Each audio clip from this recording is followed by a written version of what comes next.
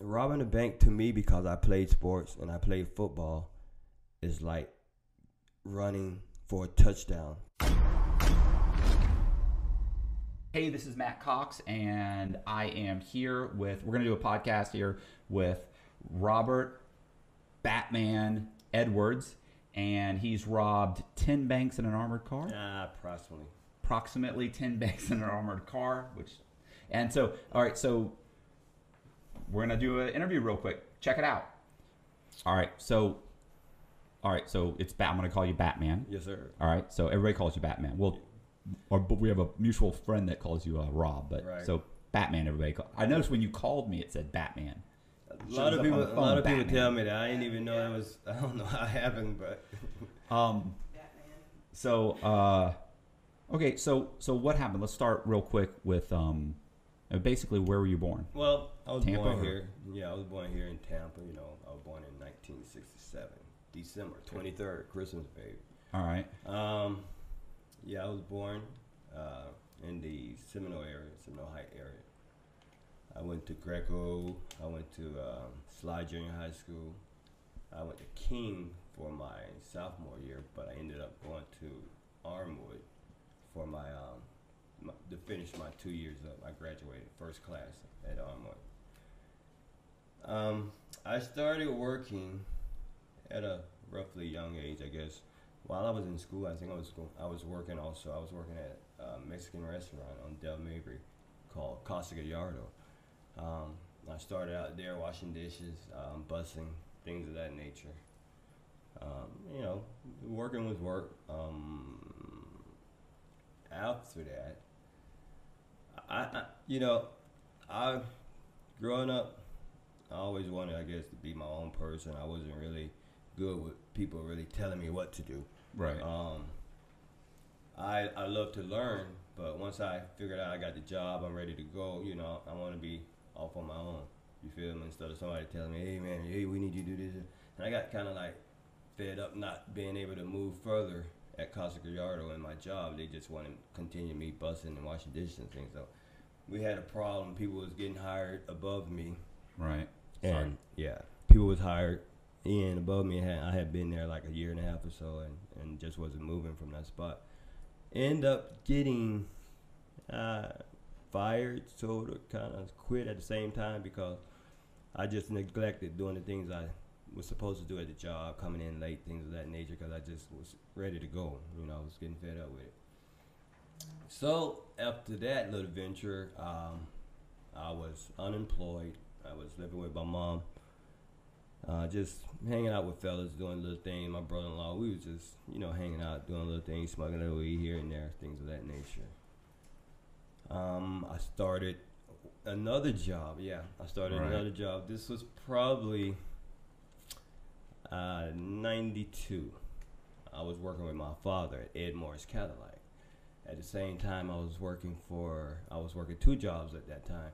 I was working at Ed Morris Cadillac, and I also was working at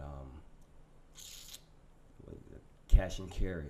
I was working Ed Morris in the daytime, Cash and Carry at night. Is Cash and Carry still around? No. Okay. No, I think Winn-Dixie bought out Cash and Carry, something like that back in the day. So I was working at Cash and Carry at night from midnight to like 7 in the morning, putting stock up, and then like 8, 9 o'clock in the morning, I'd go from there to Ed Morris Cadillac, and I drove parts. I was a parts delivery.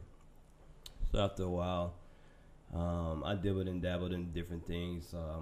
I got out there in the streets a little bit while I was doing the parts, going by my cousin's house, seeing how they was making thousands of dollars a day, just sitting around the house. I was like, man, how did y'all doing this? So he's like, hey, we doing this right here. This right here came out, which was crack cocaine. Right, okay. I was like, damn, what is that? And he was like, oh, they take cocaine, they make this right here. So I started doing that for a little while. He showed me the ropes, made some money in that, ended up quitting the job at Ed Morris Cadillac and Winn-Dixie because the money doing the other thing was greater than working both of those jobs. Right. I was making a lot more money. At that time, I think Reagan was president, and he made a drug seizure or something, and they were fighting the drugs against Colombia or whatever. It was a big drug thing going on that year, and so it was hard to get cocaine. It was hard to get product, Right. So, you know. So it was, and I was a small guy. I wasn't nothing big or nothing. So if the big guy wasn't getting it, you know, definitely the small guy wasn't getting it. So I was spending my money. It wasn't there. It was just going. I had everything going out, but nothing coming in. So we was sitting around with my brother-in-law. You know, we just talking, and I was like, I think I said something like, man, you know what, man? I need to rob a bank, something like that. And he was like, man, rob a bank? I like, yeah, man. I was like, man, look, that's the only place you're gonna go get it, and it's there. You just gotta know how to do it. You gotta be able to do it. And he was like, See, he just smiled, and he was just laughing. He was just, there's a quote from a guy named Slick Willie Sutton, who was a bank robber. And they asked him, like, why do you rob banks? He goes, because that's where the money is. that's where the money Right, was just at. going straight to the source. I mean, you know, growing up, you watch the news. People was robbing like little grocery stores, little gas stations, and getting like $500 and stuff like that. I'm like, man, look, no. Why would you take that chance when you can take a chance to do something bigger? You're gonna get basically almost the same time. Look, if I'm gonna do that, I'm gonna do that. I always been about bigger things. You feel me? Right. I always been about big. There's nothing small and petty about me. If I'm gonna go all the way. I've always been like that. I always thought like that. So, my brother-in-law, I think like maybe 2 days later or something, he came to me. He was like, "Hey man, I know this guy, and he wants to rob a bank." I'm like, "Yeah, who is he?" Like, "Oh, it's this white guy." No, you know, I'm like, damn. So, it's a white guy? This is serious. You know, he was like, I was about like, man, maybe he just bullshitting. He might not be, but he said it was a white dude. I like, well, this guy might know something. We can probably be able to help you. He might know. So anyway, look, he introduced me to him. He brought him over. He introduced me to him. He told me he had been watching his bank. And I was like, yeah. It was so crazy, man. This guy can come and take me to this bank. It's okay if I give addresses? Yeah.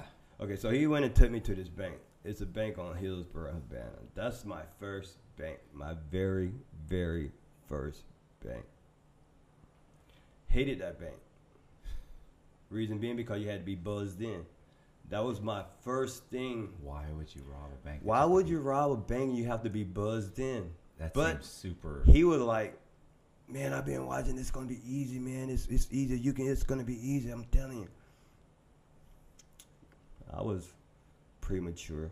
I was like, okay, shit, he's been watching. I'm gonna do this. He's like, okay, I got a guy. He's gonna steal the car, and we're gonna do this. I say, look, we're gonna need 2 cars. If I'm gonna do it, we're gonna need 2 cars because simple fact, on that first car, once they get that make and model in that car, they're gonna be on it. So we're gonna have to be able to get to another car without being seen. Leave that car there, and that was my whole thing. Making an optical illusion. Make them think I'm going one way when I went the other way. You feel me? So what I would do, I would get in the car, get to my other car, have no one see me, bend the corner. When they think you're going north, I'm actually going to be going back south or something like that. I'm going to get it to you right here. This is how it happened. I said, look, we're gonna need 2 cars. He said, okay, fine, no problem. We ended up getting a Mustang, a stolen Mustang he got from someone. One of his buddies got a Mustang. We've already had a Maxima, okay, a Nissan Maxima. I had basically got that Maxima myself from the Nissan place on Fletcher. On Fletcher is crazy, but anyway. With keys and everything. So I had been driving that car for maybe like 6 months or so. So that was going to be our second car. So it was me, him, and another guy. I'm going to just call him D. D was with us. We had everything. We had the gun. We had the mask. We had the bags. We had clothes. I had a change of clothes because I always wanted to go in the bank with one outfit on, but I wanted to be able to change. when I'm coming out or wherever I go, I want to be able to be changed. I don't want to have the same type of clothes on because I know them the first thing people are going to be looking for, the officer going to be looking for that. So as we're driving up Hillsboro, we get to Armenia. Right. Okay, you know, the bank I'm talking about is the next light, which is Havana.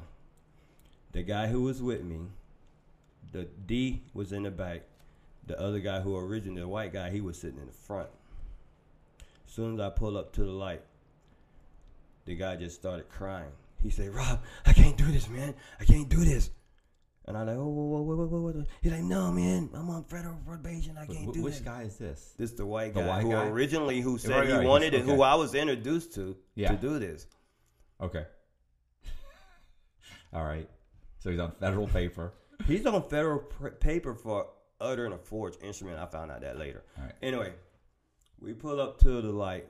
Hillsboro and me, and this guy like, man, I can't do it, man. I just can't do it. I can't do it. I said, damn. Okay, Rob, what you gonna do? I said, just chill, hey, just chill. It's okay.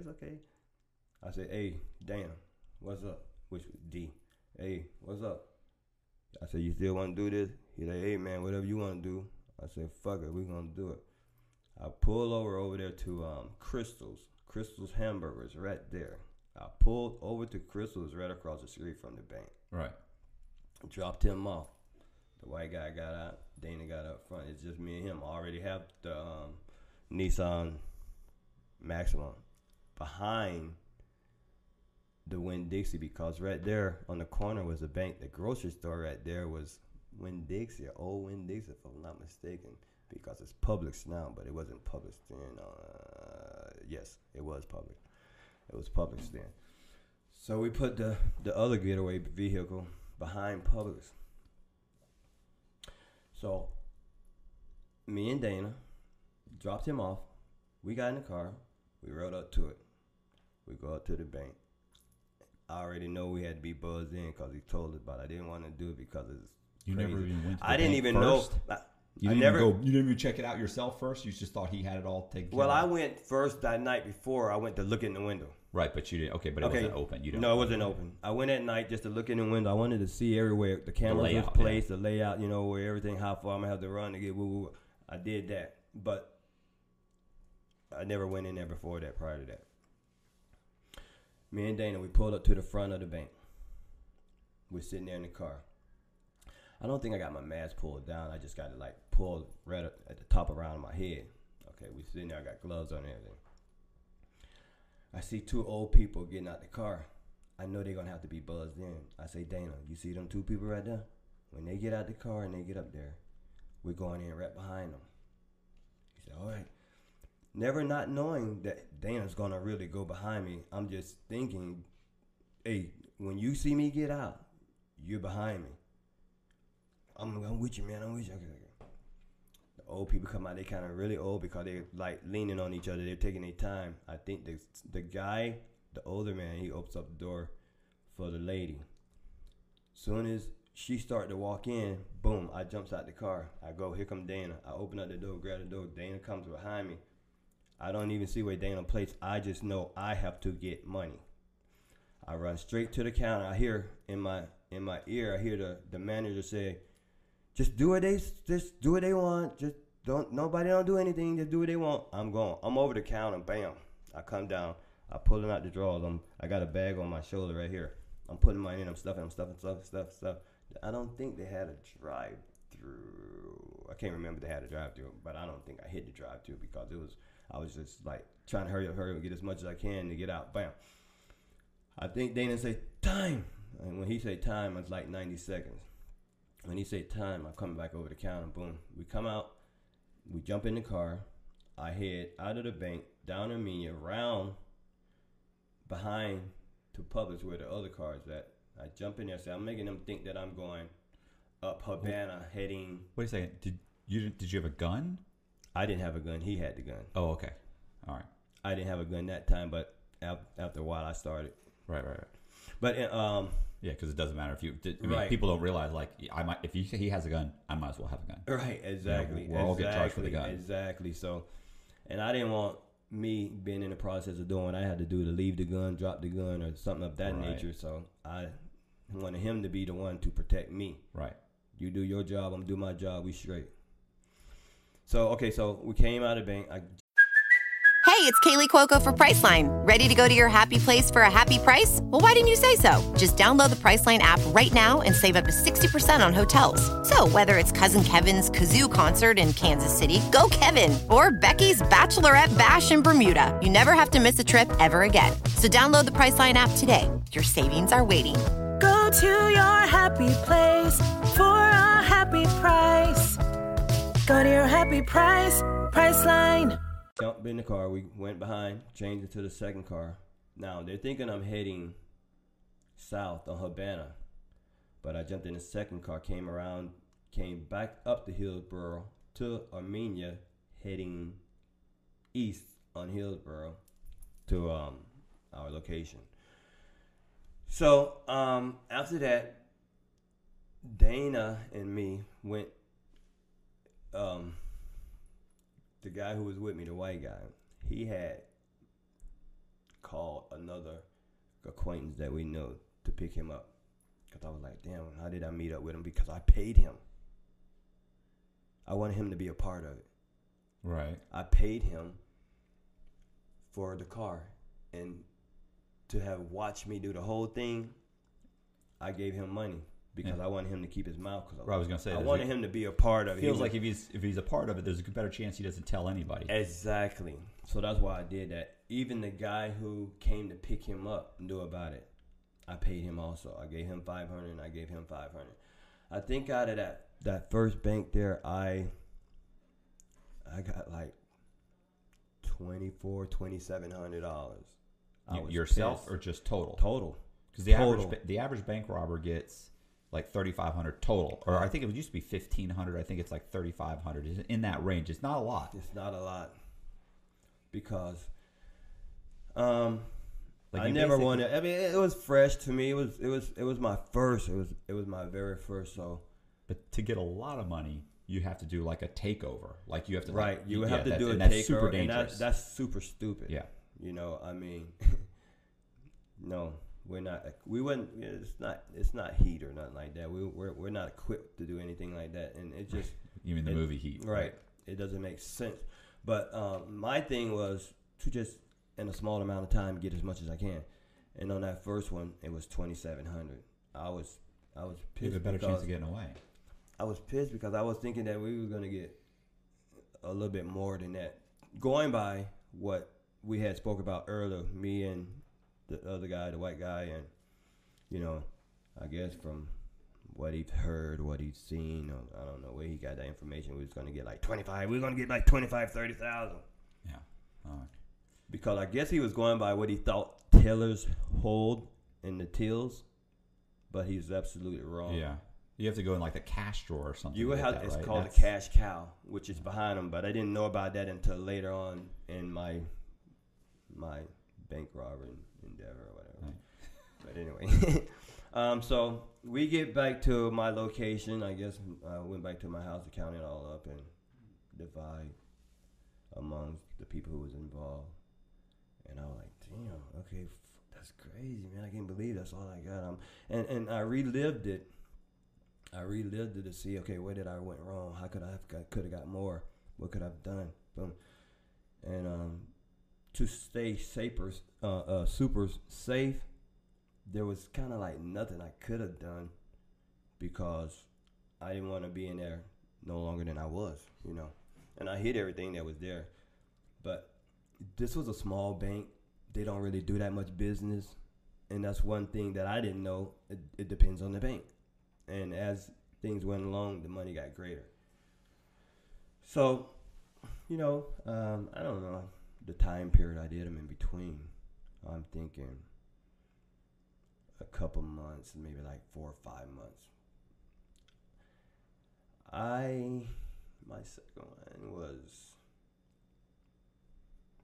My second one was on, I think down near like Bayshore area. It was a Sun Bank, and it was off like Howard and Armenia down there, Kennedy area. we were riding around, me and Dana. You know, we hung out pretty tight. We were just riding around. We'd spent the money. I had no funds coming in, and I was like, okay, man, we need another bank. So I got down towards that area. I seen this bank, and it was surrounded by shrub, brush, trees, you know, hedges all the way around it. It was 2 ways in and 2 ways out. You know, you could have got into that entrance on the back end, or as you're going down that main street there, you could turn in right off the road. But it had one there and one there. But the thing about it was hidden. So I was like, man, I can do this. It's hidden. So after the bank had closed, I went just to look through the window to look at the layout. And I didn't have the white guy anymore. Right. It was me. It was all my planning. I had to come up with the cars now because he knew people who can steal cars. I didn't know anyone who could steal cars. I didn't start getting in trouble until I was like 25 years of age. Right. You know, I don't have a juvenile criminal record or anything of that nature. So I knew this Spanish guy who I was closely familiar with. He knew people, Spanish guys who know how to steal cars, you know, really quick with screwdrivers. I was like, damn, how in the hell they can, a screwdriver? That's it? Yeah, man, okay, yeah. So I said, hey, whoever get me a car, I give him $500. Tell him to give me a car, I give him $500. So we had got the car. I still had the Nissan Maxima at the time. I was still using it. I already used it in the first bank robbery. Didn't get caught or nothing like that. Still had it. So that was going to be my second car again to use in the second bank robbery. So he got the car for me. Me and D, we got together. I think the first day we went down there, I'm trying to find a good location to sit and wait because I think it was kind of busy that first day. As I was trying to find a place to sit, I seen a TPD officer ride down the street. I told Dana, we're not doing it today. And he's like, oh man, what? He might be going to lunch. He's going down. I like, we're not doing it today. Right. Anytime I seen an officer in that area, period, I didn't do it regardless. Because everything's on my side. Timing is on my side. I can pick and choose the time to do it whenever I want to. I don't have to rush it. You know, I'll wait tomorrow. Okay, not a problem. Because that spooked me. By officer, that's like it was a warning to me. I don't know. I just felt like, hell no. I got tomorrow. Right. We go, leave, regroup, wait tomorrow, get back together that tomorrow morning, get everything. We come back. So this time, everything was smooth. It was good. We went in there. Was hardly no cars in the parking area of the bank. Pulled around, pulled right into the front of the bank. Bam, just jumped out, went in. He came right behind me. We were in. I was already over the counter before the two ladies was in there even knew. One, it was two black ladies, two black females. One was over at like a office desk or something. She was sitting there or wiping it down, but I think she had her back to me. And the other one was, I'm not sure exactly, but I remember when she came out, but I was already behind the counter getting money. So I spent roughly 30, 40 seconds behind there, pulling out money. It was not really a lot of money though. And jumped back over the counter, came out. Now, this was the exciting part. As I'm coming over the counter, come out of the door, we were in a Lincoln Town car. Stolen Lincoln Town car. That was the first car that we pull up in the bank in. When I got out of the bank, I'm pulling off with the bag of money. We heard a poof in the car. The die pack. Die pack went off in the car. We had all the windows up in the car. But it's in the bag. It's in the bag. Did it blow through it? It all the smoke and everything, tear gas and everything is coming out of the bag. As we're driving down the street, right? I'm looking over at him. I couldn't even hardly see him. That's how much is in there. And he got slob and tears coming out of his eyes and snot coming out of his nose. And I'm like, Man, we trying to get the window down. We couldn't get the window down because it's a Lincoln Town Car. Before the big window go down, that little window has to go down first. Right. Couldn't see it. Couldn't see that window was going down. We just knew that big one was going down because we couldn't. I said, man, open up the door. I'm driving down the street with both doors open. His door and my door. Airing it out. I pull around the corner. We pull to the second car, which is the Nissan Maxima. Get out, throw it in park, grab the bag, jump in the other car. We come around Bayshore. I take Bayshore all the way down to like downtown area, jump on the interstate, get off on 50th Street because I stayed over there on 56. When we get to my house, we pulled all the money onto the carpet. A lot of money had red dye all over it. It was burnt because when it explodes, dye gets all over it. It's hot. It's burning. So some of the money had burnt spots all in it. So what we did, we separated the money to get the money that basically didn't hardly have no burns, no ink or nothing like that on it. And if I'm not mistaken, it came out to like $3,500 that didn't have anything wrong with it, and like $5,000 that had ink and everything on it. Check this out. Excuse me.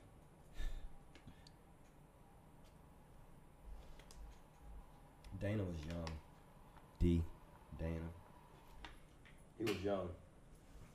And I know that he wasn't finna get into that red money because that would have got us messed up. Right. So I took the $3,500. I gave him $1,500, and I kept $2,000. I still have the $5,000 that was burnt. Some of it burnt like holes in it, spots in it, but a lot of red. Me and my girl was sitting there looking at all this money with all this red ink on it, and I'm like, man. I told Dana, okay, after I paid Dana, I said, hey, look, check this out. Here at nobody, don't tell nobody nothing. You tell them that you got a lawsuit or somebody left you some money, but don't ever tell anybody about anything we do. That was with anybody with me. I always made sure I embedded that in their head. But I say, if I'm able to do something with this money, if I can clean it up, then I'm gonna break bread with you. I'm gonna go ahead and pay you. I'm gonna give you your percentage out of this. If I can't, I'm gonna destroy it and get rid of it. So he's like, okay. He was happy. I could have gave him $500. He would have been happy, right? Cause he What? And you already got away. Yeah, and we got away, and I mean, he was with me because it was hard to come across money. I don't know if he didn't like working. I didn't know if I didn't like working. We just wasn't working. We were together. We were doing our thing. I gave him that, and me and my girl were sitting there. And we're sitting in the apartment looking at all this money with red dye, and I'm like, man, damn, man, I cannot throw this away. My aunt, granted, worked at Clorox, and I remember like the week before, check it. It's God's good. My aunt worked at Clorox, and I remember like the week before I was over her house like doing some hedges or cutting some grass. We did side jobs, cutting grass, trying to come up, and she's like, Robert, I got a bunch of bleach and all kind of stain removal and all kind of stuff like that. Now, if you ever need something, if you want something, go ahead and get you something because they give us all them damaged cases. And she did. Now, in her utility room, she had cases and cases. I like, no, I don't need nothing right now. I'm straight. I'm good. She said, okay. So I thought about my aunt when I was sitting there looking at this money.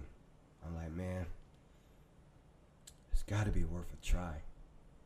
So I go to my aunt's house. I say, hey, Jean, hey, what's up? How you doing? She say, hey. I say, you remember you said you had all that bleach and stain removal stuff? You think I can get some? She said, boy, go on in there. You get whatever you want.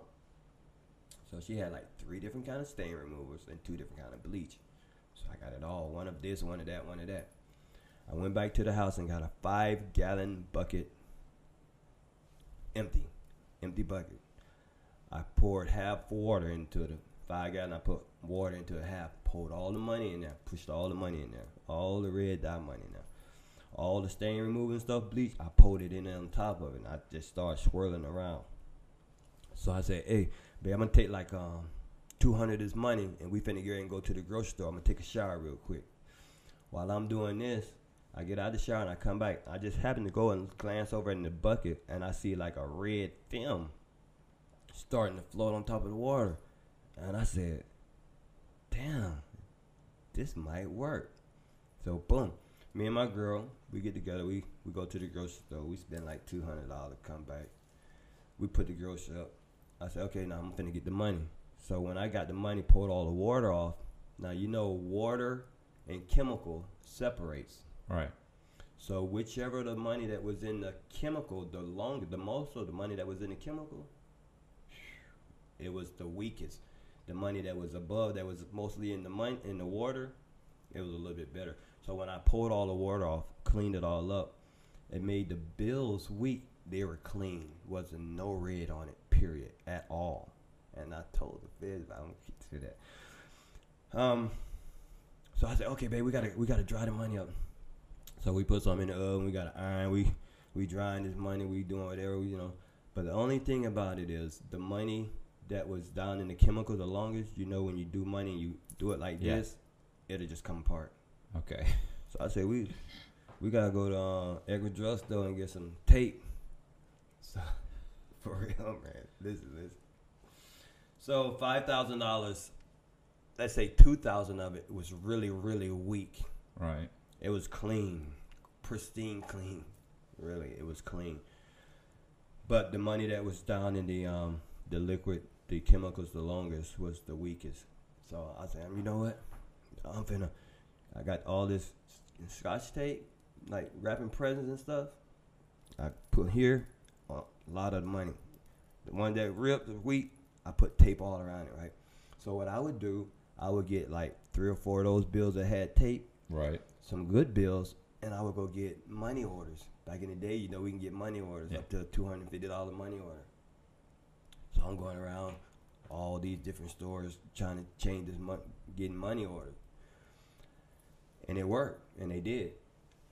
This one store that was on Kennedy that we just happened to go around to, and it's just a bit off track, but it's just some part of the story that I was telling.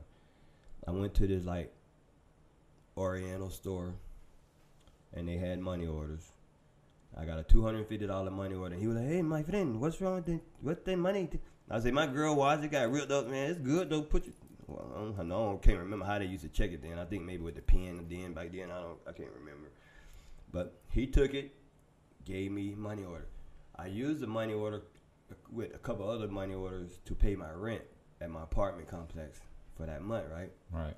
Only that one Oriental guy, he stopped payment on the money order, and I'm not sure what he did with the money, but I did a lot of money orders, but that was the only one he stopped payment. My rent lady came, knocked on the door, boom, boom, boom. She said, "Rob," I said, "Hey, what's that?" She said, "You remember that money order you gave me to pay the rent?" I said, "Yeah, what's wrong?" She's like, "They stopped payment on it." She's like, "I don't know. I ain't never seen nobody stop payment on a money order." Like, he must have had some issues with when he turned the money into the bank. They wouldn't take it. Exactly. So he stopped payment. I said, "Okay, cool, no problem." So I went in the house, went in the shoebox, got out $250, whatever it was, and gave it to her, and it was cool. So that was from the second bank. That's when a die pack blew up. On my third bank, I got tired of like getting the small amount of money. I wanted to get a bigger amount of money. So I said, you know what? I'm going to bring some guys in. I'm going to get 2 other guys. Instead of just me alone trying to get the money, I'm going to have 2 guys over the counter getting the money. Right. And 2 guys watching my back. So I go out the Carewood area over on Anderson. Right. So it's like a suburb of Tampa. Yeah, right over there. I think it was Anderson Road over there. They had what was that bank? I mean, it really doesn't matter. We scouted out that bank. And you just go get 2 guys. You just go talk. You just know 2 buddies that'll rob a bank with you. No, they're not just 2 anybody. Okay. It's because Colby's not robbing a bank. Okay, so I'm a good talker. Right. It's some guys that had been hanging out with me, and and I know they were good for what I needed them for. They had already knew about what I was doing, but I just never brought them in. I didn't need them, right. you know. And it was close people. I'm not gonna mention names, family member, friends, you know, people of that nature that I knew I could trust and stuff like that. And I brought 2 other guys in. I had went out to the one out there in Anderson and Carrollwood area, and I thought maybe there would be a good chance of me to get more money. I'm not sure. I think I had went out there one time before, and I had to go in there to do some coin exchange, money exchange or something, and they had a lot of money on the counter, and I was like, man, I would like to come back here. I think it was we had just hit a house or something. We got some foreign currency, and we needed somewhere to take the money to, and I had just happened to go over there to go in there, and they just was counting money all on that back counter. They would just count like, man, but you wouldn't know where to face, so there was nothing could be done that day. I want to do this. Right. I like this. So I went back out there. The next day, and I was like, okay, so I got to find a getaway route. I got to make them think we're going one way and we're going to go the other way. So I decided, okay, we're going to go down Anderson. We're going to go down Anderson Road, make them think that in this apartment complex. Soon as you get down Anderson Road, you get out of the frame of the bank, there was an apartment complex I can turn left and go through, and then I can come back and come out gun. Right. Damn, that's that road, gun.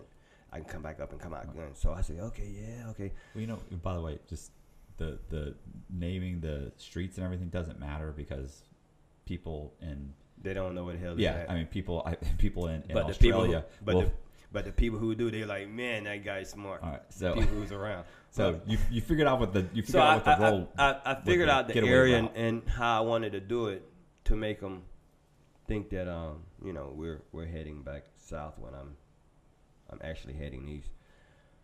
I came up that night, took a peek in to see the layout, to see exactly where everything was at.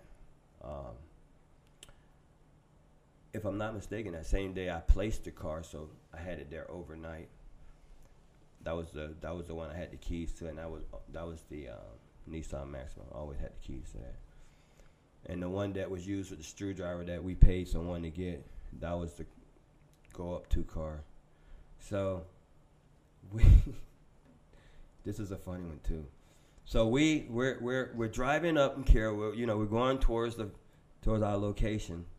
And I pull up into the parking lot, and it also is a grocery store inside that area too. So we pull around. It's a pretty big parking lot, and I'm looking at from a distance at the bank to see who's there, make sure no officers is in the parking lot roaming around, just to see where everyone's placed at. So I started towards the bank. Once I got up to the bank, I found a nice parking area where I wanted to be. I'm always want to be towards the front of the bank, if not in the front parking area of the bank, just because it cuts down time. And as soon as we pull up to the bank, we get out, and I think this one was a Astro minivan. This was an Astro minivan, and I love Astro minivans for the simple fact that when I'm going to the second location, the guy's able to change their clothes standing up in the back of the minivan, sliding doors. It's just bigger, roomier. You can do a lot of more things in it, you know, as far as getting ready. So we pull up to it. We left the vehicle running. I run up to it, and it was just great timing that I pulled up at that time, because Wells Fargo must have just had left that bank, because they had thousands of dollars right on the front counter. And normally that's what they do. They have to count the money. After the money is delivered, they have to, you know, count and make sure it's what's on the tag, what's on the receipt is what was delivered. Right. So it just happened to be so. When I went through the door, there was 4 of us. 2 people was going to go over the counter, and 2 people was going to hold everyone at bay. So when I ran in, I'm the first person. When I jumped over the counter, I didn't even have to jump off of the counter, because all the money was right there. So what I did was squat down and just started grabbing money from the counter. Didn't even have to jump. And my second guy, he jumped on the counter too, and he was grabbing money. But from my peripheral vision, I seen he had got off the counter and doing whatever. Man, look, I'm getting this money. So after I get all the money off the counter, and he was doing what he did. I felt like I had enough time. I didn't even check the drawers because I had spent so much time on top of the counter getting the money. I came down. Hey, let's go. We proceeded towards the door. We went out of the door. As we get back in the minivan, soon as I'm pulling out, the one person who went over the counter with me, inside his pants, he stuck a thing of 20s, a band of 20s, and I think, if I'm not mistaken, a band of 20s is $2,000. He stuck it in his pants, and it was a die pack, and it blew up in his pants. He's thinking you guys won't. I'm gonna steal a little bit more and not tell them like, hey, this is what I got. But he's actually got a couple of extra grand. Right. But he's also it came back on him because he's got true the story. die pan. True story. Die pack. So you have like 30 to 40 seconds after you breach the door from the bank that the die pack gonna go off. Soon as we hit the got in the minivan, I'm pulling out to go on the Anderson to go to my second car. Boom, blows off. I said, hey, I'm driving like, hey man, hey, what the fuck is that? He's like, oh no. And I said, get it out. I already know. I already had a die pack before. Yeah. And I'm thinking, I'm so quick. I was like, motherfucker, he tried to. I'm thinking he tried to cuff. Yeah. $2,000. Put in his pants. It blew up on him. He pulled out one stack of 20s from the left side of the drawer because it's always going to be a die pack there. I found that out too later. And anyway, so he threw it out the window, rolled the window down. He threw it out the window right there as we was getting back on the Anderson. Threw it out the window. It wasn't that bad as far because I guess he muffed it by having it in his pants, but he had on like 2 or 3 pair of pants, so he didn't really get burnt. I guess, I don't know. But a die pack blew up in his pants. All right. I get to my second vehicle. This is a crazy thing too. I get to my second vehicle. We getting out of the van to get everything we left. And Dana, as I'm leaving, I'm asking everybody, okay, where's the weapon? Where's this? Whatever. Boom. He left one of his pistols in the minivan. That was like one of the first bad things that I could think of that ever could have happened. Because now I'm thinking, damn, was there any fingerprints on it? Was there any fingerprints on the bullet? Was there, this fit or shit? This ain't no state. It's real. You have to be on point. So, no problem. As we're leaving, because I'm making them think that we're heading south, but we're actually heading east. We see the helicopter heading back towards the bank. Right. So I'm already in my second vehicle. They looking for a white Astro van. Well, I'm in a burgundy Nissan Maxima. So as we going, we see the helicopter going, and another thing that I also used to do, underneath the outfit that I went in the bank, I always had a shirt and tie, a white shirt with a tie, and in the back of the Nissan Maxima, I used to have a blazer, a jacket hanging up there for the guys in the back. I always wanted to look like I was the only one in the car. So I had them down on the ground on the floor in the car after we got out of the van to get in our second vehicle to get back to the house. They was in the back seat down, the blazer hanging up. I'm sitting alone driving with a white shirt and tie on. Make me look, like not a bank presentable. Yeah. Exactly. So I'm headed back to the house after that one. So what'd you guys get there, roughly? I mean, I know you don't know. 57. Oh, okay. 57 grand. All right. I think I get like 30 of it for my personal. 57,000? Right. Oh, okay. Well, now that's a decent lift. Yeah. Okay, well, that's different. I thought you meant 5,700. No, I remember all the money was on the table right there. Yeah. So I'm not sure how much fell on the floor or anything like that. So as time went by, I dibbed and dabbed and did other little things of that nature, and 2 or 3 more went by until this one that I said, I think I had Tampa hot. I think it was, I had already at this time did like 5-6 banks, and I couldn't really find an area or a bank that I pretty much can do and had all the things that I needed, the optical illusion getaway route, or knew that there wasn't a lot of cops in that area. So I kind of like did everything I could do. on this part. So I said, you know what? I'm gonna go across the bridge. I want to go to Pinellas County to see what they got to offer over there.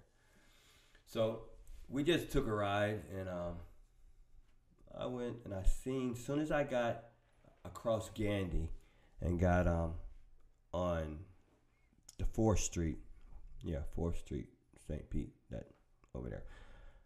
I turned to the left, and right off Gandy there was a bank. I think it was the First National Bank or something similar to that.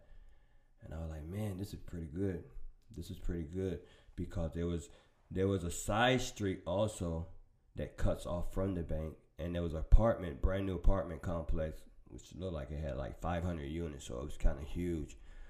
And I said, I can come off the main street, boom, boom, or go off the main street, cut down the side street, and come out there, and then jump back on again and take the bridge across and come to Tampa. I can do this. So we waited till that night, went back over there, and I just wanted to look at the layout of the banks. Basically banks are pretty much all set up the same, but just you personally just knowing you have that visualization of where you going, what you finna do, is a plus for me. Me not being blind, I'm already know where the chair's laid out. I know where the cameras. I know where the counter. Yeah, you want to know. As soon as I get, I gotta run 20 exactly feet this way over the thing. Not so I take a left. Right. That was my thing of looking at night. I could have come in the daytime and go on. Yeah, but then the I don't want to never be seen. You, right. Exactly. So I got a layout. I got a view of the layout, and we got all our tools, everything we needed. We went ahead and placed a second car over in the apartment complex, which was pretty cool. It was a big apartment complex, and when a lot of people, it was fairly new, so it wasn't a lot of people walking their dogs out. So I thought that was pretty good. This was a pretty decent bank. We pushed. I think I rode down 4th Street just to see if there was any cops in the area. I didn't really see anything. I think I did it on the first day. I didn't have to come back the second day or nothing. I think it was like the perfect storm. Everything was on my side. I pulled up to the bank. It was just me and Dana. It was just 2 people on this one, if I can remember correctly. I pulled up into the bank. Got out of the car. Wasn't no traffic. Wasn't a lot of people coming out or nothing. The one particular thing that I can remember about this bank, that there was a bunch of college kids in there. And robbing a bank to me, because I played sports and I played football, is like running for a touchdown. You can hear the crowd, but you can't. It's like you're in a silent state. You kind of like focus in on what you're trying to do or what you're doing. And that's the same thing in like robbing a bank, because when I was going after that money, I was focusing on what I had to do, but I can also hear the baby in the background crying, or somebody screaming or yelling, an old lady or something of that nature. But one thing about this bank right here in particular, I can hear the college kids that was cheering us on. They were like, "Go, man, yeah, go." And that was just like one thing that stood out in that bank. So I came across the counter. We jumped in the vehicle, went to our second vehicle, and came across, and basically that was it on that one. I did like $32,000 on that one. We split it. I think I gave him like 17. I gave him like 12, because I always felt like this was my thing. I'm always going to get majority of the pay. I'm always the one who invested. I'm the one who invested time in. I'm the one who invested the gas. I'm the one who invested on the planning. So all that cost. But the good thing about the guys who I ever did anything with, they never questioned what I gave them. Right. Well, they're happy. I mean, you're talking about a guy he's getting nothing, 5 or 10 grand. He's not making anything. I think the reason being is because they knew, just knowing me or being my friend, they're gonna always be opportunities for them to make money. Right. So why bitch about something, then he might not need me for the next one. Right. So they never, man, why did I get this, man? How much you got? That never occurred. Right. So as time went, there was like my last one. I was pretty much like getting out of the bank thing. I had my detail business going on. I was not really hurting for money. I think I had just did when I had a substantial amount of money. I was pretty good at the time, and I think I had came up on a Jamaican guy who was fronting me pounds the time I was, whatever the case was. But I was good. I wasn't really thinking about banks. My girl, her friend comes up, and she kind of like knew what I was doing, but didn't know what I was doing, or didn't want to tell me, but kind of like, she like, bro, she used to call me bro. She like, bro, man, I need you. I'm like, okay, what's that? What you need? She like, man, I was down in Ybor this weekend, and this white girl, she pulled out in front of me, and I hit her car, and it wasn't nothing wrong with her car, and wasn't nothing wrong with my car, and we thought it was okay, so I just left, and now she got my tag number and put out for a hit and run, and I got the TPD calling me, talking about the detective looking for me and all this, but I need to get some money to get my car fixed. She like, man, I don't know what you do, but I'll do anything you need me to do. You want me to drive, you want me to do this, whatever. I'm like, man, what the hell is she talking about? I'm like, what you need? She like, man, I need like maybe like $1,000 or something. So I was like, damn, man, I want to help, because I'm always wanting to help people. I'm always, you know, I always thought about, you know, I like Robin Hood and stuff, you know. People like, when I was a kid growing up, Robin Hood was my favorite guy, you know, Batman and Robin, things of that nature. Helping other people who didn't have, you know, trying to look out. That was kind of like me. So I had already seen this one bank that was on Himes in between Hillsborough and MLK.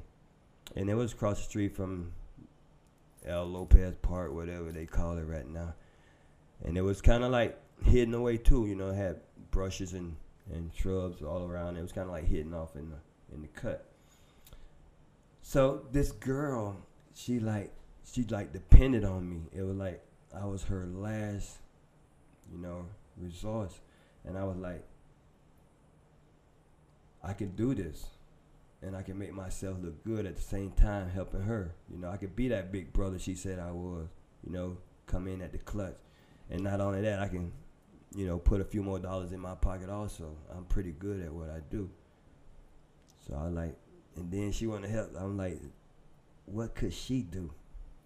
What could I use her for? I say, damn, I won't have to pay someone $500. I can use her vehicle for the second vehicle. Right. So that's what we do.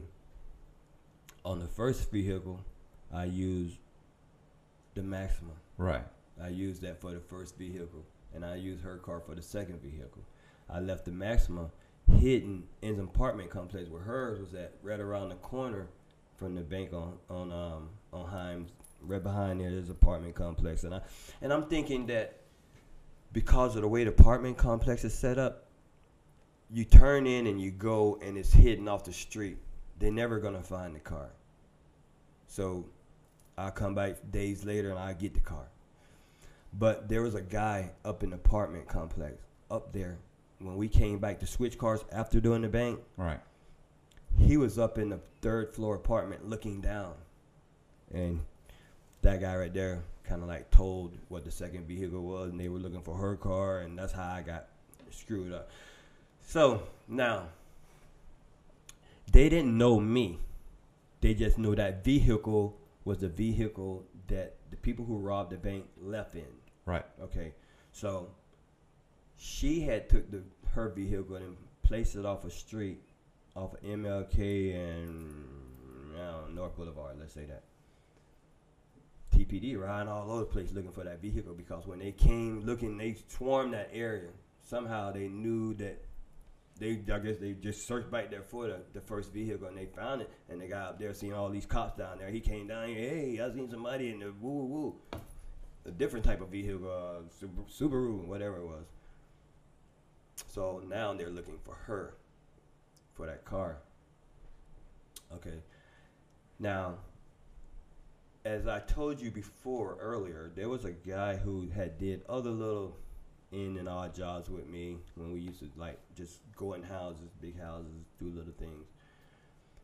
He had did something without my knowledge, and he got a Rolex watch, which he went and pawned in his name. So this is a guy who did like a robbery. You were doing robberies, right? But he did a robbery on his own. He did it. He wasn't supposed to. He wasn't supposed to. Or if you know, you're your own person. Right. You can do whatever you want to do, but don't mention me in anything. Right. You know, and to be honest with you, I think I used to tell him, don't do anything that we did together. Right. Make up something else. Don't do, people know my MO. Don't do anything. It gives you some wiggle room. Right, exactly.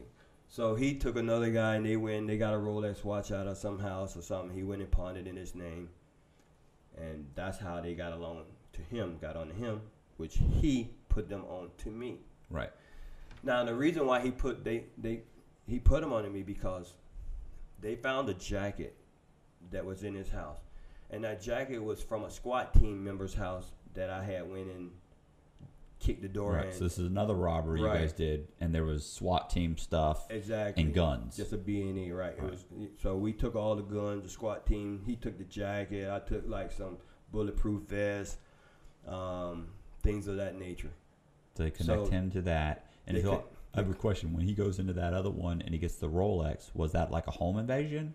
It wasn't a home invasion. It was just like kick the door in, like a B&E, breaking and entering. Was someone in the house? No. Okay. No. Okay. So he's in trouble. He's just not in that much trouble. Right. He's not in 20 years after state they prison finding him, trouble.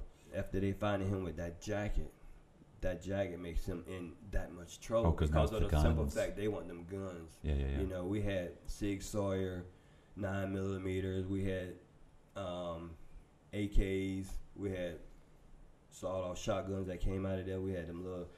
Right, because the SWAT team member's going to have a lot of different guns. The little military automatic weapons like you see them Germans had. Yeah, I had them.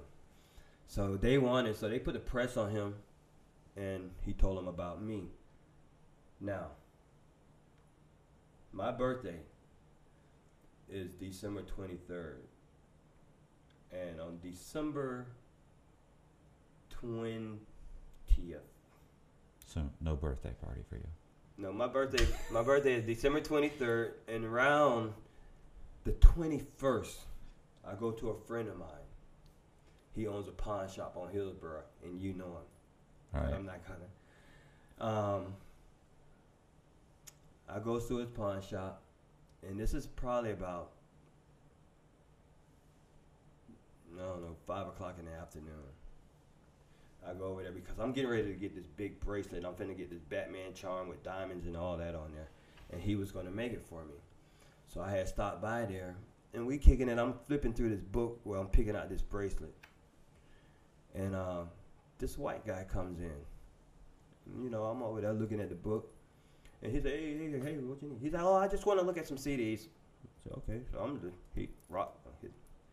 the pawn shop guy say, okay, go ahead and look at whatever. I'm just looking at the bracelet. We looking with, hey, how much this one gonna cost? Hey, how much this one?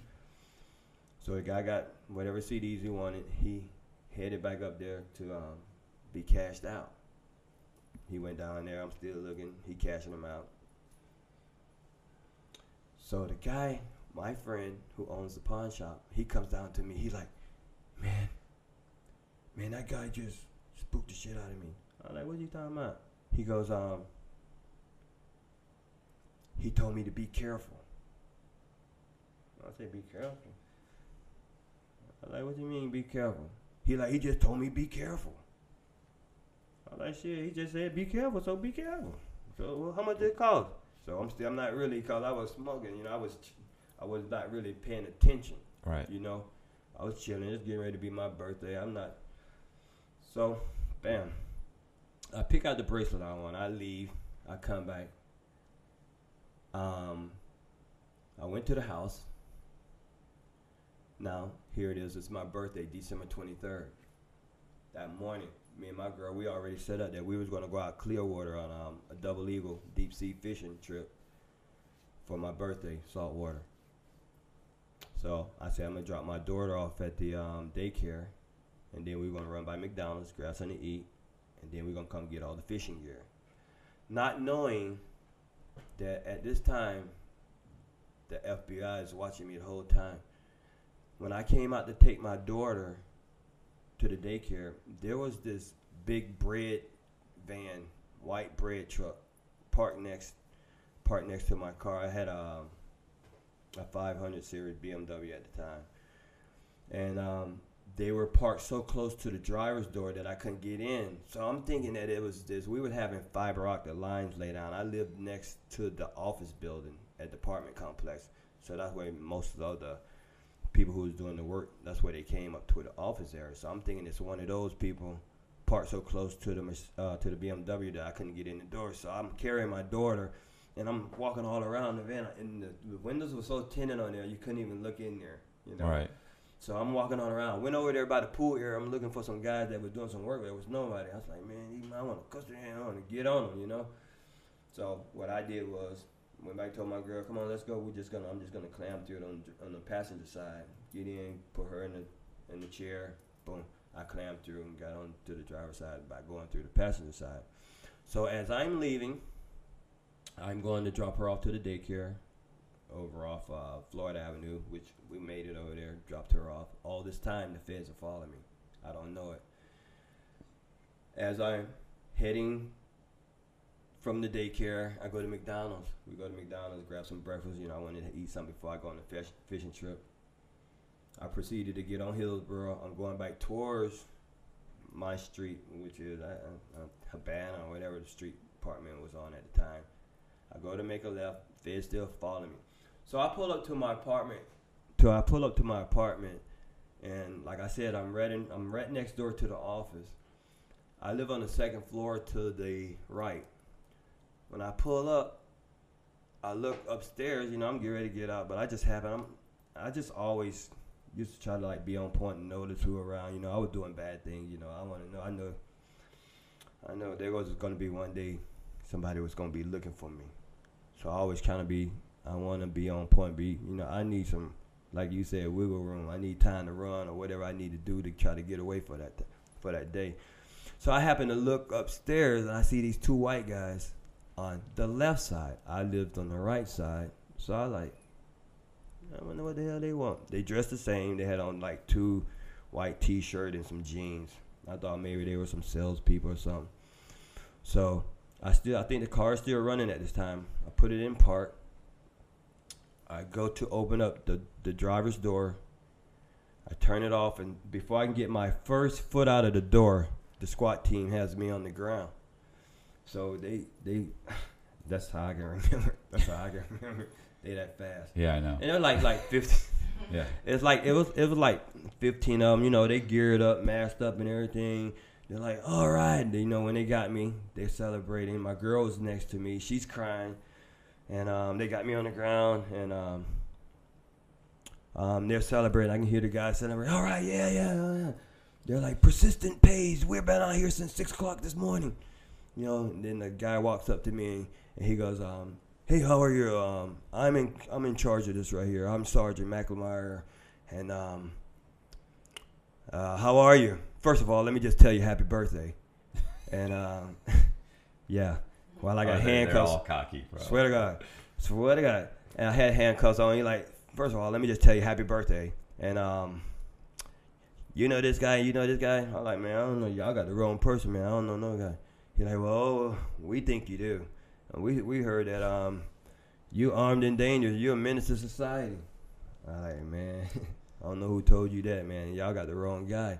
And I was like, can I talk to my wife? Oh, you know, you can't talk to her. She crying and stuff. Then I hear him tell them, we're going to meet back up at East Lake Mall. Tampa Bay Mall.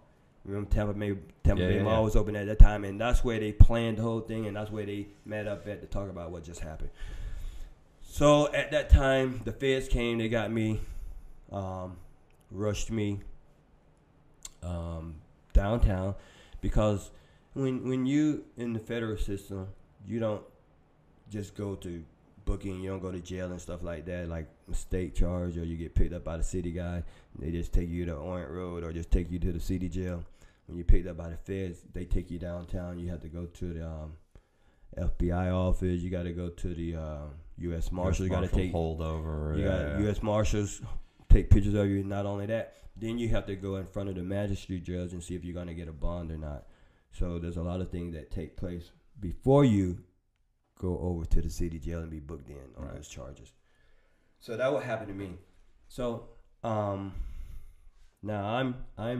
I'm booked in and not really knowing what I'm facing, because not really knowing how I got to this point that guy told me. You're not even sure what they're arresting you for. Right, exactly. Right? I didn't know that guy had told on me about this. I didn't know about they found the Rolex and he had the jacket, and this is how this thing all came about. So I'm sitting in there because I'm on federal charges. They have to ship me over to Morgan Street. So I'm sitting in Morgan Street, you know. I think my lawyer came see me and to let me know what I was being charged with. And I was being charged with the armored car at the time. I wasn't being charged with no banks because I never got caught doing any banks. He told on me about the banks, but they didn't put that on me at the time. Right. And it's kind of good for me that it didn't, because how it all worked out for me, not having them put that charge on me right then, I was able to group it in my proffer agreement. Right. Now, me, first time being arrested, first time being in jail, never knowing what a proffer agreement is. And how I found out about a proffer agreement is just, it's like my first week in Morgan Street, and I know basic things like don't let nobody know about your case, and don't talk to people that try to get on your case, and you know, try to get time knocked off theirs. So don't talk about your case. Just, you know, make up something. So I had this old man just came up to me, someone who I never knew, I never talked to. I didn't even know the guy was in the same cell. It's just an old man just came up to me out of nowhere, and he goes, "Hey, buddy, I don't know if you did anything else besides whatever you in here on out down the street that you didn't get caught for, but if you did, you need to ask your lawyer about a proffer agreement." So I was like, I still really didn't talk to the guy. I was like, well, okay. So I was like, damn, oh, I did something. I better call my lawyer. So I called my lawyer, and I go, I had a lawyer that was presented to me by the state, but he was a private lawyer for the feds. And the feds, you don't just get public defenders. You get private attorneys that have their own office, but they work for the state. Yeah, there's a federal government. public defender's office, Exactly. but they only have so many. Right. So what happens is that if they're full, well, then the court will actually appoint a private lawyer, and that's what to happened to represent me. you. And mine was out of Sarasota, Bradenton. And I call him up. I go, hey, check this out. Some old man just came up to me, and he was asking me about a proffer agreement. If I know anything, if I have, did anything that, if I know anything about some crimes that was committed and no one never got caught for it. I was like, what's a proffer agreement? He's like, a proffer agreement is, first you have to go over to the state prosecutor and present to them or whatever information that you might have. And they make the last decision if they want to give you a proffer, if they think whatever you got is interesting. I said, what if I knew about a guy that robbed 10 banks? And he's like, if you know about a guy that robbed 10 banks, you're going home tomorrow. I was like, I didn't want to tell him me, just in case it didn't work out in my favor. I just said I knew about a guy, not me. Yeah, and you're never going home tomorrow. No.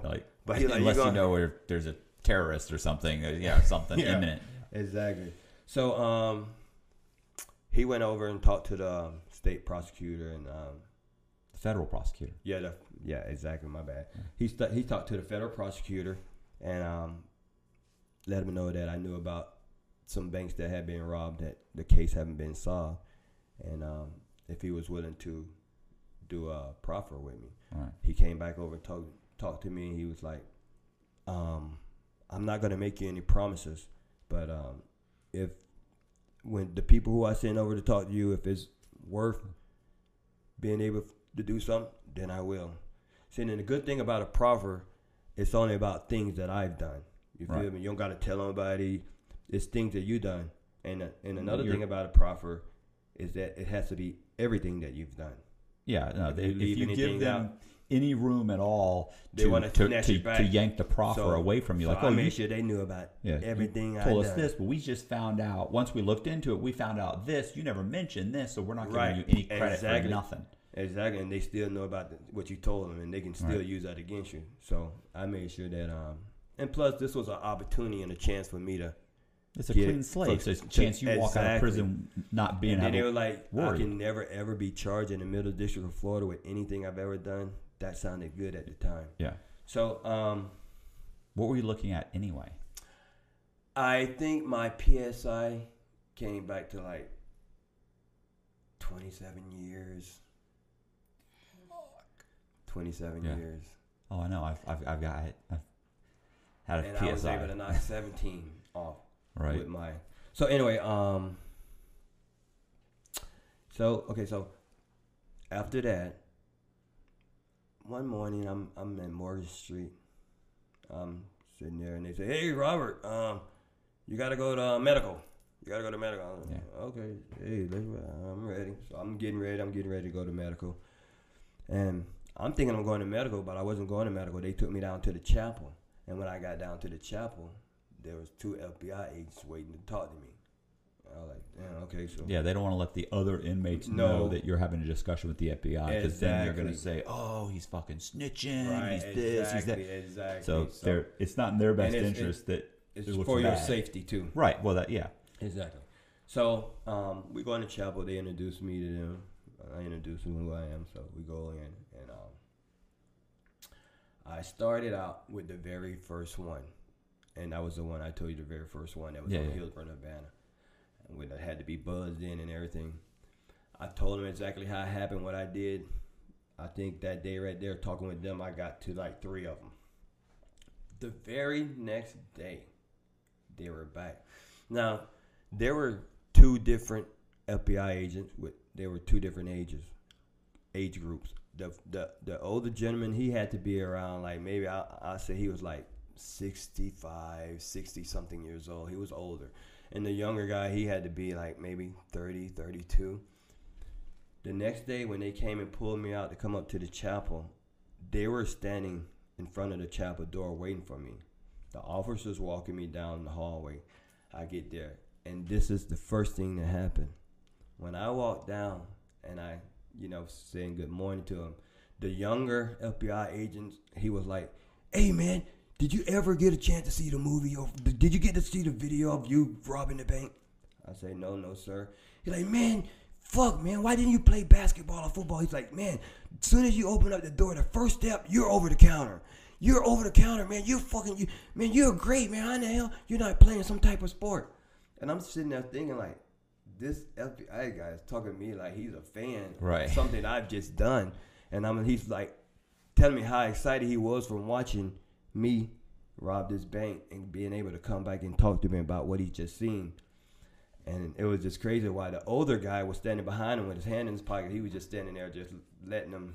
Yeah, but you got to understand too, these guys, by the time they talk to you, they've been trying to solve this crime. Right. So you know what I'm saying? They've imagine how much time they've spent trying to find this, and then to have the guy, like, they've spent hours and hours and hours driving around and just thinking about you and who you are and looking for you. So they're super curious about you. So when they get to talk to you, they already have this fantasy of who you are. They've already, like, they're thinking you're this person, and you find out, no, this is who he is, and this is what happened. And exactly. So it's and that was another thing. And you're saving them a ton of time. And that was another thing because like after every bank that I robbed, I used to go to Disney, go down to Orlando just to get away from Tampa, because I was like emotionally shook up. I was so much rush was going on, so anxiety and not knowing if I made a mistake or something that they might be knocking on my door. So I get the hell away. So I try to put some miles in between till everything calms down. I stay there for the weekend, but every morning I used to get a paper. And exactly what you were saying, they always used to say, "Man, we can't wait to get a chance to speak with this guy. We cannot wait to get a chance to speak with this guy." And then they were like having news people asking questions like, "What do you think he's?" And they were thinking that I got it from this movie, that one movie with the surfers. Oh yeah. Point Break. Right. They were thinking I was getting it from that movie, things from that movie, and I had watched that movie before. Were you wearing a mask? Always. The first mask that we wore was the guy did this right here. You mean Nixon mask? Well, okay, that's the connection. That's the connection between the movie. You ever seen Point Break? You've seen Point Break? That was one of the first masks. Oh, I thought you were talking. I was just wondering. She like it. Yeah, Point Break. They all wear president's masks. Right, and that was because. And they jump on the counter. They immediately and run. They jump up. And they're wearing the Yep, outfits, yep, the whole thing. Yep, they did. But I didn't. I really didn't get ideas from them. Right. I had seen the movies, but I just knew that in order for me to pull this off, these are the things that I had to do. You know, the 2-car things. I mean, a lot of things that I did, I can't really say that I got it from a movie. It was just like common sense with me. Yeah, you know? I don't think I'm going down Dale Mabry when really I'm going south on Dale not Mabry only that, when I'm really going the switch of the north. cars. The switch of the cars. I've seen bank robbers stay in the same car, try to get to the house in the same car. Yeah. Oh, I would never try to do that. I wrote a story about a guy. You know, rob the place. See, that's not. See, that's what somebody who like not impatient, but they just wanted to rob the bank. They didn't really have a plan. The money was more important than getting away with it. Right. You feel me? To me, the money wasn't more important than me coming back home. Right. That was more important to me. So I'm gonna make sure I'm not worried about when I get in there about exactly how much money I get out of there. I'm worried about I go by my plan and I'm able to walk out them doors without having to have a shootout or being locked up or shot or walking out of the bank with $1 million and getting caught 2 hours later means nothing. Stupid. Right. And same thing when I was in prison. You can sit up here and tell me about all the planes and Lamborghinis you got, but you're able to spend the same $60 a week as me. Yeah. Yeah, So I always used to say that. I used to say prison's the great equalizer. It doesn't matter if you're a multi-millionaire. Exactly. You were raised in the projects. So you get a bunk. You're wearing greens. Mm-hmm. You're wearing greens. We the same. Yeah. We the same. So I used to read the Metro after I did each one just to get an idea if what I did made the paper. And they always made the paper. And I always try to see if anything was left or if they spit out some information that might be good for me to hear what they had to say. Oh, we got a tire track or something, whatever. I just wanted to read what they had to say about that. What happened with? I'm sorry. What happened with the armored car one? That like you skated over the. You guys also hit an armored car. So the armored car was like it was in between my 6th and 7th bank, like. And there was just something that these set of guys had already had this armored car set up to rob because one of the brothers had worked on the armored car. Right. And he was no longer working on the armored car, so he knew the layout and what to expect and things like that. They never knew about me. These guys never knew about me. My link with them was through my brother-in-law because my brother-in-law, as he says it, I was the only crazy person he can think of that might be able to pull it off because he knew about what I did. So one day I'm sitting at the house. He like, hey man, I might have something for you. I said, okay, what's that? And he like, I know these guys who want to do this job. I said, all right, man, where you at? I'll meet you at your house or something. I'll talk in person. So I go to his house. He come to my house or whatever the case was. And we talk about these two guys, two brothers. One of them used to work for the armored car. I think it was Wells Fargo. Was it Wells Fargo? Yeah, I think it was Wells Fargo. And he like, man, the guy worked on the truck. He knows it's going to be easy, man. It's going to be like $200,000, $300,000, real quick. They want to know if you can be able to pull it off. I said, shit, I need to go see what it looked like first. Show me the route. Show me where the truck at. Show me where it's going to go down. So they came pick me up. They took me over to St. Pete. It was the money store. The money store was an old bank in St. Pete that closed down, and they changed it to the money store strictly for all the armored cars to come pick money up from there to take the banks and stores. Right. So this old bank, they changed it over, converted over to the money stores just for armored cars to come pick up money. I think they might have brought money there too. Yeah, they in and out just for armored cars. He knew about it because that was his route. He used to go there to pick up money and deliver it to banks and grocery stores or whatever the case may be. So they came and showed it to me. We sat outside downtown St. Pete.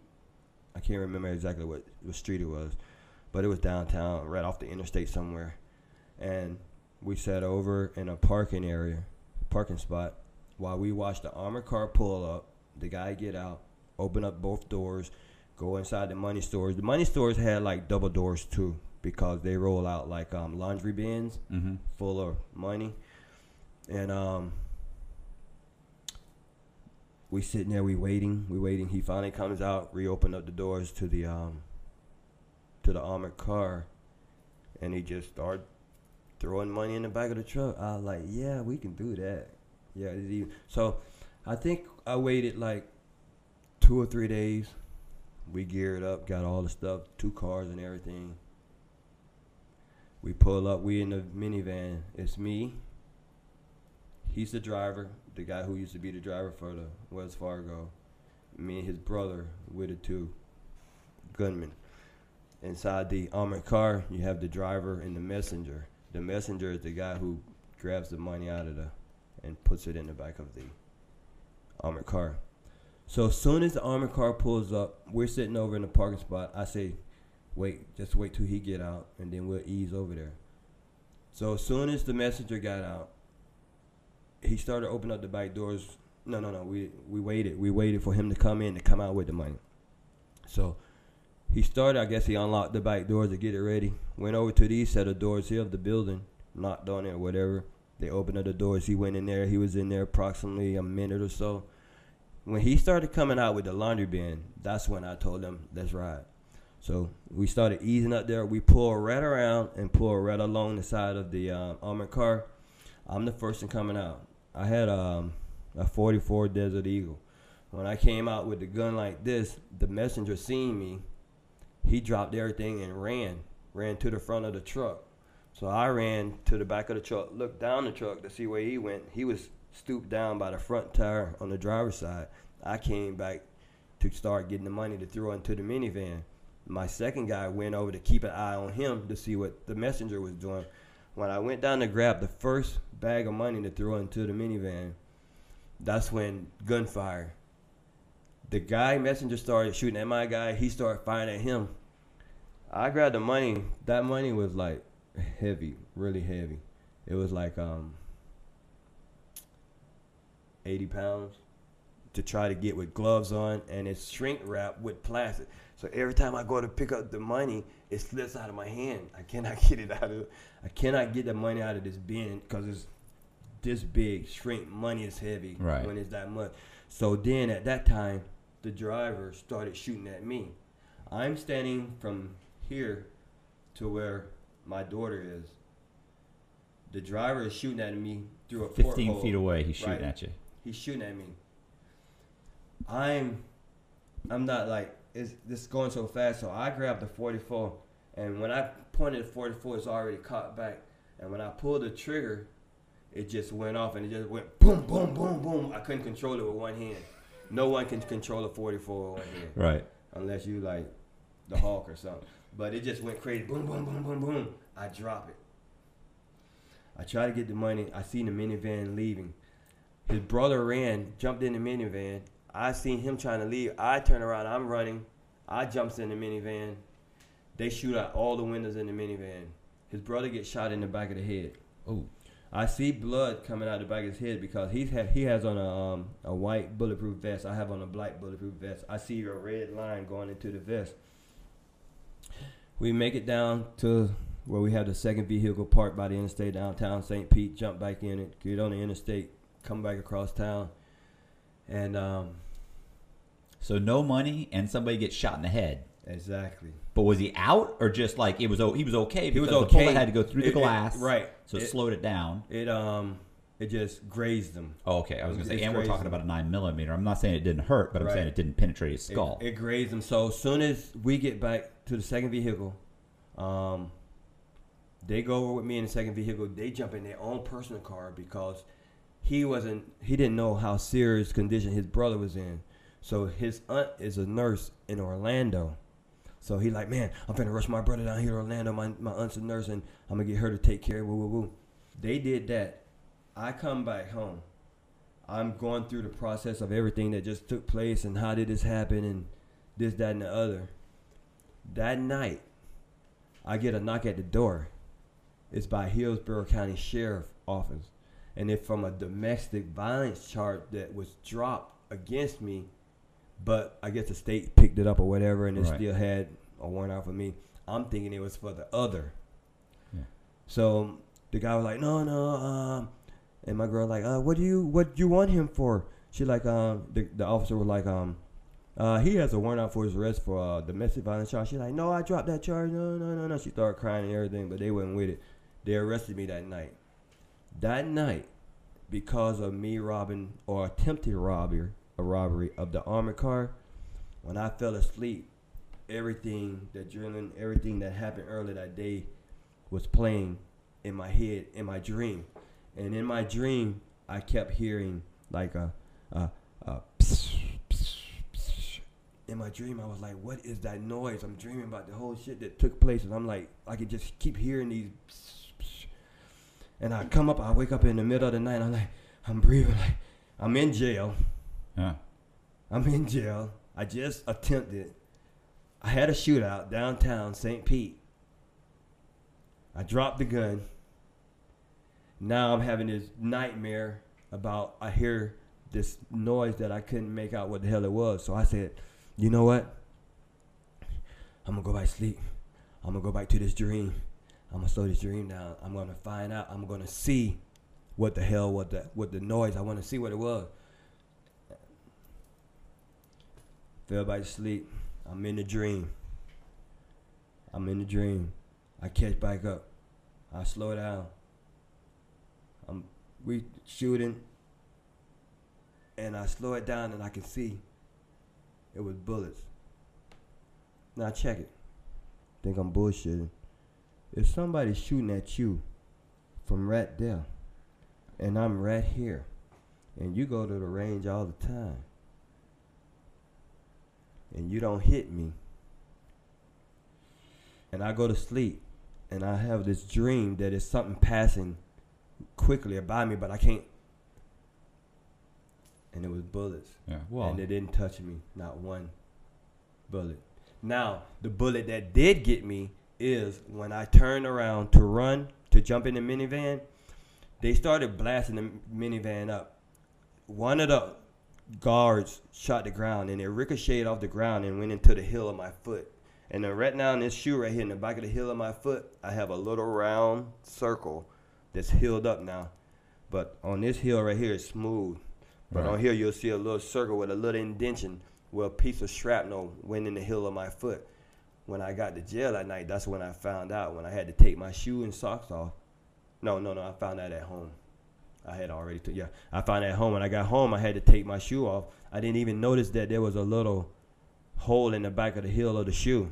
But when I took my sock off, there was blood all there, and I looked at the back of my heel, and there was a little hole where a little shrapnel had went in the heel of my feet. I don't remember pulling it out or nothing. I don't know if it just ricocheted and went in and out or however it's done, but that's the only thing that happened to me. So let's go back. Your So we're going PSI back, is supposed to. Your PSI says 27 years. Right. You get 17 knocked off. Right. So what happened was, this is how that happened. To finish up this right here, I said I can't do 27 years. Right. I can't do 27 years. I'm kind of added up. I think at the time I was like, okay, 30 or 28 or whatever it was. I was not being able to do 27 years because I would have got out. I was like be 60 or something like that. So I remember this guy saying, in everyone's case, there's something wrong. You can't leave it up to your lawyer to do it. It's got to be on you. It's something the judge did, your lawyer, the prosecutor, the arresting cop, the detective, the paperwork, something somewhere is wrong. So I say, okay, all right, this what okay, man, 27 years. I got my PSI. They're talking about this right here. They're trying to make me a violent habitual offender. Right. I was like, man, what the hell is a violent habitual offender? I said, okay, I'm signing up for the law library.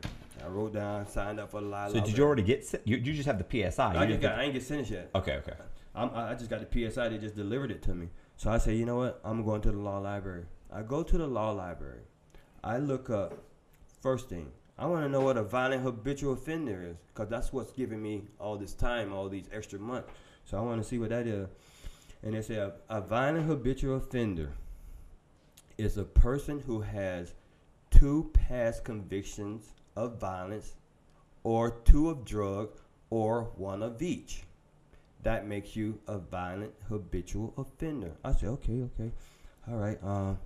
Well, what I'm being charged with. So I look at my charges. I have 2 charges before the charge that I'm on. Right. And 1 charge after it. Right? But the definition for violent habitual offender means they have to happen before. Right. Yeah. So, and the word was consequent. I'm like, what the hell consequent mean? Right. And that's before. So, so I look at my charges, and what it is, they try to make me a violent habitual sin. I have 2 past. I have 2 past convictions of violence, none of drugs, but 1 was before the charge and 1 was after the charge. And you're trying to say, now, damn, how was 1 before and 1 was after?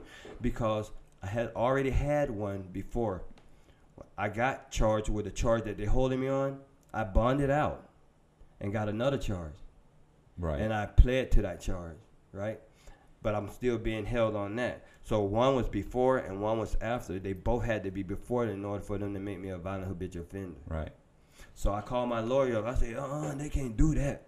I'm saying to myself, I ripped out the page in the law library that says that, and I ripped out the definition for violent habitual offender, and I brought it back to my cell. I called my lawyer up.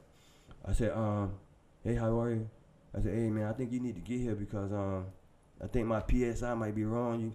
They trying to make me. He's like, okay, Robert, I'll be right there tomorrow. So when he came, I presented him with the information that I had. I showed it to him. He looked at it. He looked at my PSI. He looked at the dates. He's like, man, I think we got something here. He's like, you're right. We got something here. I said, yeah, I got something. I said, so what you gonna do? He's like, well, I'm gonna get the information. I'm gonna take it home. In 1 week's time, they sent me amended PSI with 17 years knocked off my sentence. Nice. Just because of that one thing that I did myself. Yeah. No, you can't. Now, rely I could have on been lazy. I could have depended on my lawyer. I could have just laid there and said, no, man. You can't rely on your lawyer. Like everybody thinks, people that have never been through the system always think, oh, well, you get a lawyer. Like all lawyers are the same. They're not all the same. They're not all working for you. They're not always interested in, or, they don't always have your interest, in mind. Right. And you have to understand that the law work, that's a lot of work, bro. It is. So they're trying to limit the ability they of. They have a lot of caseloads. Right. Oh, it's ridiculous. I'm not saying it's a ton of work. You might not even get an hour worth of their time on your case, man, because of the simple fact they just have so many people pulling them. Yeah, they're overloaded. Ways. My attorney, I just knew he wasn't able to do the job for me because and then the first few minutes they don't give him anything. He didn't present me anything, or he didn't sound like, well, hey, you know what, I'm gonna find out this right here.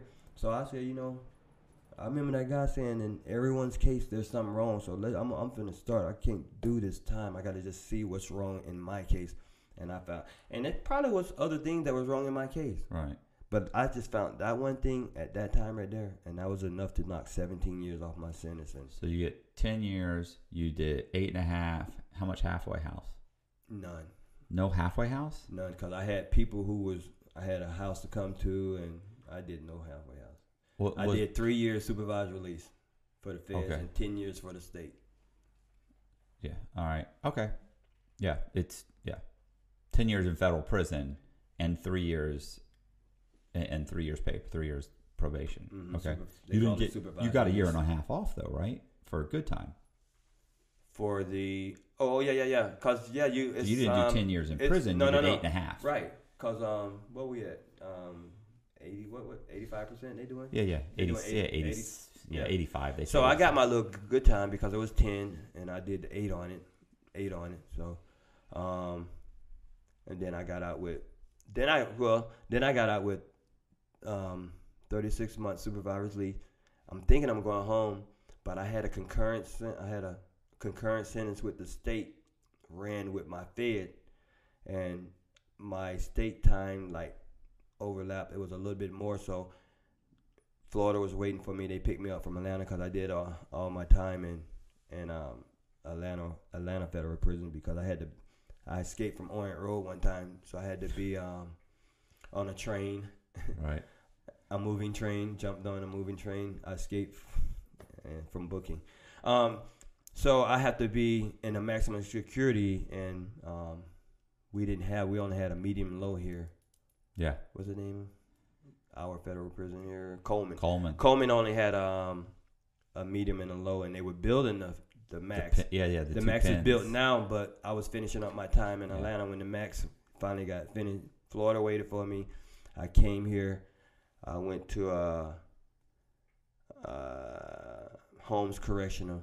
I did 2 years in the state and got out from the state with a 10-year probation period time, and I just completed it like a year ago, August 28th.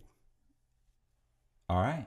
Let's end it there. If you like the video, hit the like button, share the video, subscribe to the channel, leave a comment for the algorithm, and I'll see you. Yes, sir.